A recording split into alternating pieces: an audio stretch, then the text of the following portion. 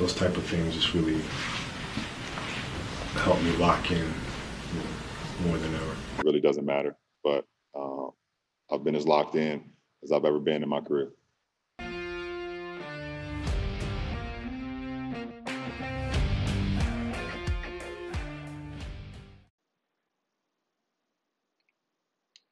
Ladies and gentlemen, boys and girls, we are back. We are absolutely back with another episode of the Bad Beats podcast. And it's just me today. It's just Tyler Whipple today. The co-host Spaz may have been killed by his bookie. We are not sure. But he should be able to be back with us here for the next episode. But yeah, we're back. It's been a couple weeks since we were here on the podcast. Definitely a lot of stuff to kind of recap. But the most crazy thing is it's December. It is December 1st, 2020, and we are 1 month away from getting out of this month or this year that we call 2020, which I know a lot of people are excited about just with everything going on. So, wow, crazy. Does not feel like it's been a year. It's been a bizarre year. Who would have ever thought Kobe Bryant would die at the beginning of this year? Absolutely crazy. Really set the tone for this year. But again, December 1st, 1 more month to go. Let's finish out strong. Kill your bookie. Don't let your bookie kill you, like Spaz. But really just jumping into what we saw yesterday, Monday Night Football, we had Seahawks traveling to Philadelphia. And man, what an absolute disaster of a game that was. We had Seahawks. The line there was Seahawks minus 6.5. And crazy thing is, it came down to the last second. Not a lot of people thought it was going to come down to the last second. Just again, Seahawks have been great this year. Defense has been hit or miss, but Seahawks have been great this year. Philly has absolutely stunk all year long. And so, people were thinking this is going to be a blowout. Crazy enough, actually, 91% of the public that were betting on this game had Seahawks minus 6.5. And of course, just like Vegas fashion, Vegas gets the job done on a last-second cover. The Seahawks lose against the spread. They don't get the 6.5. They only win by 6 points. And I kind of want to talk about that for a second because it's actually so bizarre when you look at it from a football standpoint. We had just the fact that the Eagles scored in general was absolutely bizarre.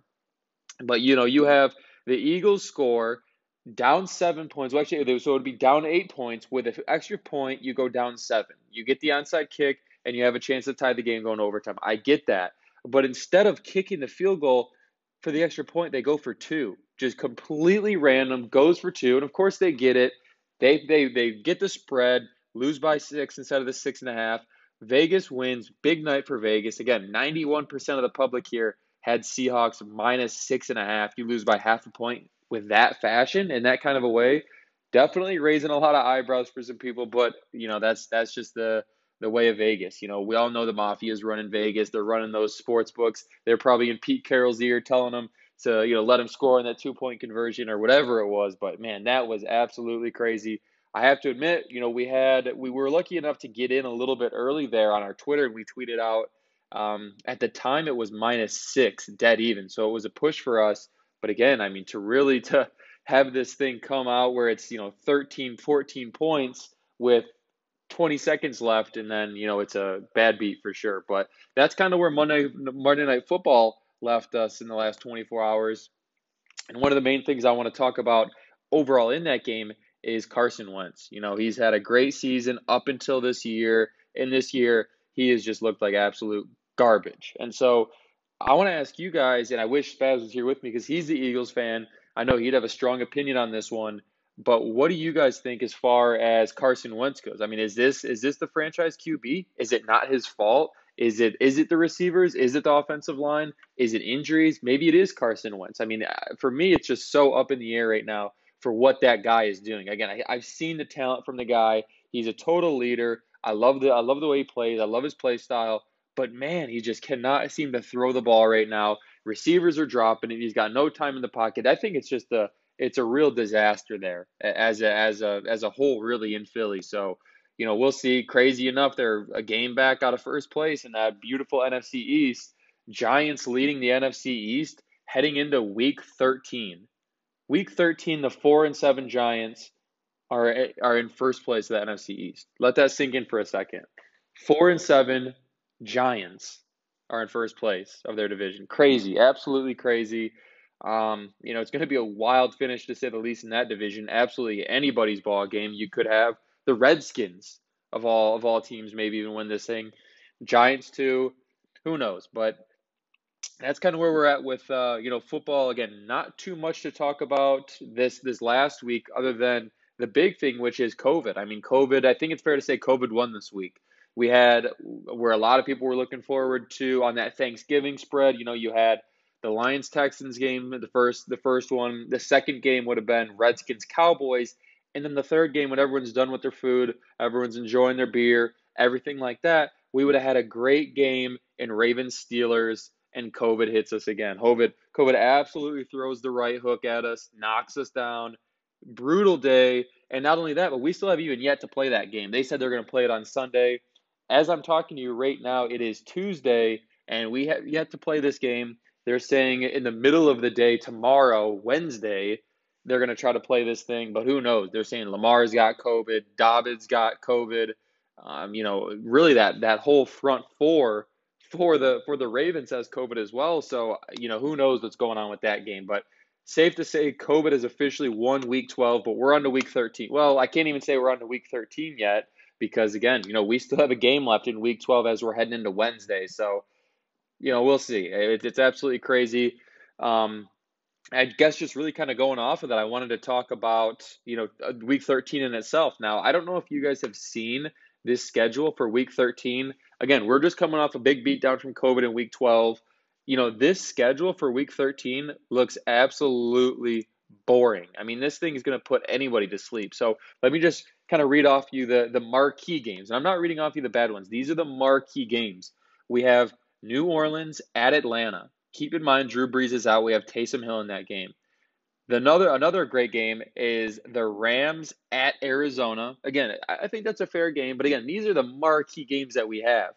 And then outside of that, I mean, there's just nothing. There's absolutely nothing on this slate of games that really intrigues me. I mean, I guess maybe the Patriots at the Chargers, but let me just really quick read you off all the games. So we have, again, New Orleans at Atlanta, Detroit at Chicago. That is actually something that you could watch if you wanted to fall asleep. Cleveland at Tennessee, Cincinnati at Miami, where Tua is probably not going to play. Jacksonville at Minnesota, Las Vegas at New York, the Jets, the Colts at the Texans. I mean, what is going on with some of these games?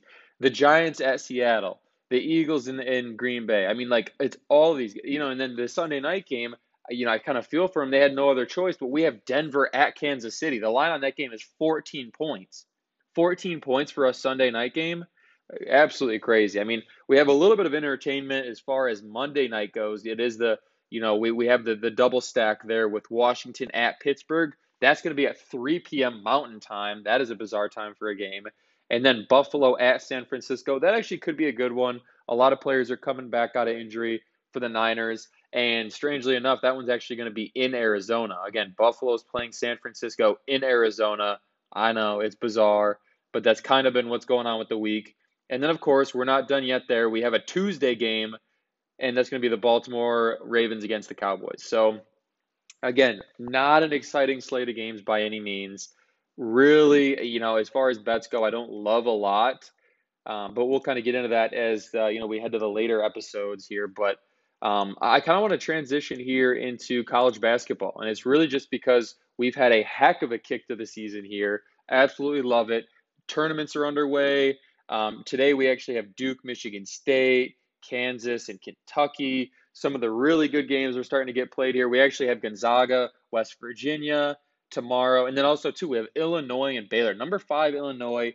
Number 2, Baylor. That's going tomorrow. Again, we have some great games here, college basketball. So whether NFL is boring, we still have a lot to root for in college basketball.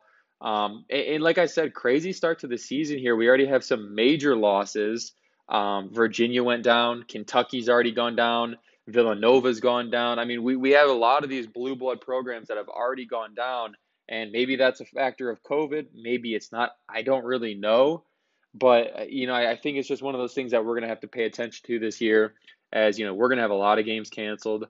We're going to have, I'm just praying that this thing doesn't leak into March and, we don't have too many March Madness games canceled. I think it might. Maybe they'll do a bubble. I'm not sure. If I'm the NCAA, I have plan A, plan B, plan C, plan D, all the way down to Z, because I am not losing out on another March Madness year. I mean, that was devastating for the NCAA. So I'm sure they got their plans set up. Maybe, maybe not. It is the NCAA after all.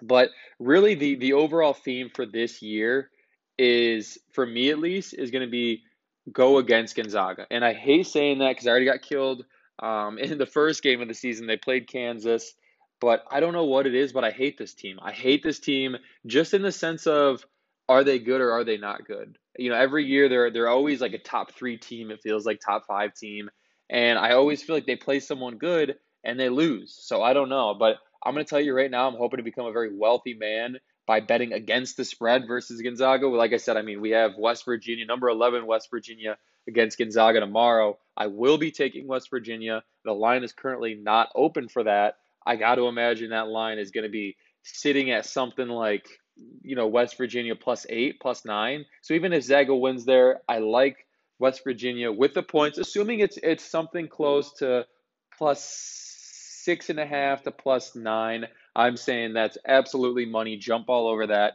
I'm jumping on it. You should jump on it too. Like I said, I'm becoming very wealthy this year betting against Gonzaga every time they play a ranked team against the spread. So that's what I'm doing. Other than that, a lot of exciting stuff here with college basketball. Hopefully, you guys were able to check out our top 25 plus one, where we got our second one out. And, we have really, it's pretty standard with what the AP is saying. The one big one that I like is Arizona State. They're saying Arizona State right now at 25. They have a lot of good young kids in there. And we have, Arizona State at 17 right now. They'll probably hang there for a while. It doesn't look like they have too hard of a schedule coming up. But again, that's kind of where we're at right now. And really, again, I just think it's one of those things where, you just watch how these teams play. A lot of these numbers are going to be surprising because, again, COVID's kind of wreaking havoc on teams. Keep an eye on who's in, who's out as far as teams and players and COVID and on the COVID list. So again, going to be a crazy year for college basketball, but definitely super excited for that. And then moving over to college football for this week, again, there's really not a ton to talk about as far as the slate. We do have kind of a softer weekend or weekday slate. Just normally when we have the action on Tuesday, Wednesday, we don't have that today. We do have some games Thursday, Friday. It's going to be Louisiana Tech at North Texas and then Air Force at Utah State. Don't like either of those games. Going to stay away. And then on Friday, of course, we have Louisiana, Appalachian State. I like that game strictly for the over. I believe right now it's sitting at 54. I like the over there. Probably going to tweet that one out as a lock. So definitely keep it out for that one. And then that last game on Friday is going to be Boise State, UNLV. Again, kind of a boring game. Going to stay away there. But that's kind of the week, really the upcoming week here as far as some of the games that we have. Again, nothing crazy during the week, not even Thursday Night Football. I guess the highlight of the week really is to talk about, college basketball. Again, with these tournaments kicking off, actually just watched the end of the North Carolina game. Real bad beat there. Don't know what happened. They were down. No, it was a 4-point game. Stanford had an easy layup, missed it, pushed it, whatever. I stayed away on that one just because North Carolina actually almost lost to UNLV. But anyways, going to be a crazy week for college basketball. Other than that, sports are a little bit quiet. But jumping into the weekend, and I know we're going to talk a little bit more on this in the next episode before the weekend, but we do have an interesting slate of games here for the weekend. So the biggest thing is that I wanted to talk to at least is Ohio State. I mean, geez, OP, you have a team that is a great team, easily could be in the college football playoff, easily should win the Big Ten, but they are one game away. They are one missed game away from not having a season anymore. I mean, this season would come down to a wash. If they lose or if they can't play one more game, they're saying that they will not qualify for the Big Ten championship, which would in turn obviously not put them in the playoff. I mean, I think they've played 4 games. I mean, how can you put a team that's played 4 games in the playoff? You can't do that. So definitely something to keep an eye on. Another thing to keep an eye on too is Michigan. And I know we've been talking a lot about this really on a lot of these episodes, but Michigan is just one of those teams that they stink. They just full-blown stink. I keep wanting to bet them just because I keep wanting to believe that they're not as bad as what actually is happening, but I think they are. I think they're just absolutely terrible. They're maybe one of the worst teams in the Big Ten. There's no question in my mind that Harbaugh is gone. He's a goner. He's absolutely out of there. Um, and speaking of, actually, I know we're kind of get off track here for a second, but gone in Michigan, we have Patricia out in Detroit. Again, I'm a Lions fan. I love the call here. I think he needs to go. He's a fat boy. He needs to get out of there. So I like that. Same thing with Quinn. Get him out. Really just build this thing back up. Burn it down, build it back up. That's from a Lions fan perspective. But anyways, going back over to Michigan, again, Harbaugh, he just stinks. He just shows that he can't get it done. Even when he has good players, even when he's having a good season, he still can't beat Ohio State. He still can't beat top 10 teams. He still can't go on the road and win big games. So it's time for him to get out of there. Maybe he goes back to the NFL. Maybe he goes to the Lions. Maybe we don't know. So we'll see what's going on with that. And then really just a couple big games that I wanted to note before we get into the next episode was, we have an absolutely bizarre game with Alabama, LSU, Alabama minus 28.5. Alabama minus 28.5. That is absolutely crazy. I think that's going to be really interesting to pay attention to. Again, you have Alabama against the defending champions, and they're over 4 touchdown favorites. So, I mean, we'll see what happens there. Another one that I like too is to keep an eye on is Indiana plus 14 in Wisconsin. I mean, this is a hungry Indiana team that I'm not saying necessarily they win this game. I think they could, but I'm saying they stay within 2 touchdowns. I mean, this is a classic example of the hungry dog runs faster. I mean, this is a hungry team. This is a team that they haven't won the Big Ten since 1967. So let's put it that way. And they are chomping at the bit to get back in there. Especially they know Ohio State's on the ropes with everything COVID related. They might not play another game. Indiana could sneak into the championship game, win the Big Ten. Who knows what happens after that? Maybe they sneak into a playoff spot if the chips fall in their favor. But again, we'll see. I like Indiana plus 14 here. But yeah, those are really kind of the main games that I wanted to note just for today. I know as we hop into the next episode, we'll talk a little bit more on that. But yeah, that's really all we got for today. Like I said, super light episode, nothing too crazy. Hopefully we can get Spaz back for the next episode and we can jump into some of those locks for the upcoming weekend because we know you guys like to make money. You guys like to follow us. You guys like to tail us. We're always doing you guys as best as we could. So, make sure to follow along. Follow us on Twitter at LockInBets. Subscribe to the podcast. We love you guys. Peace out.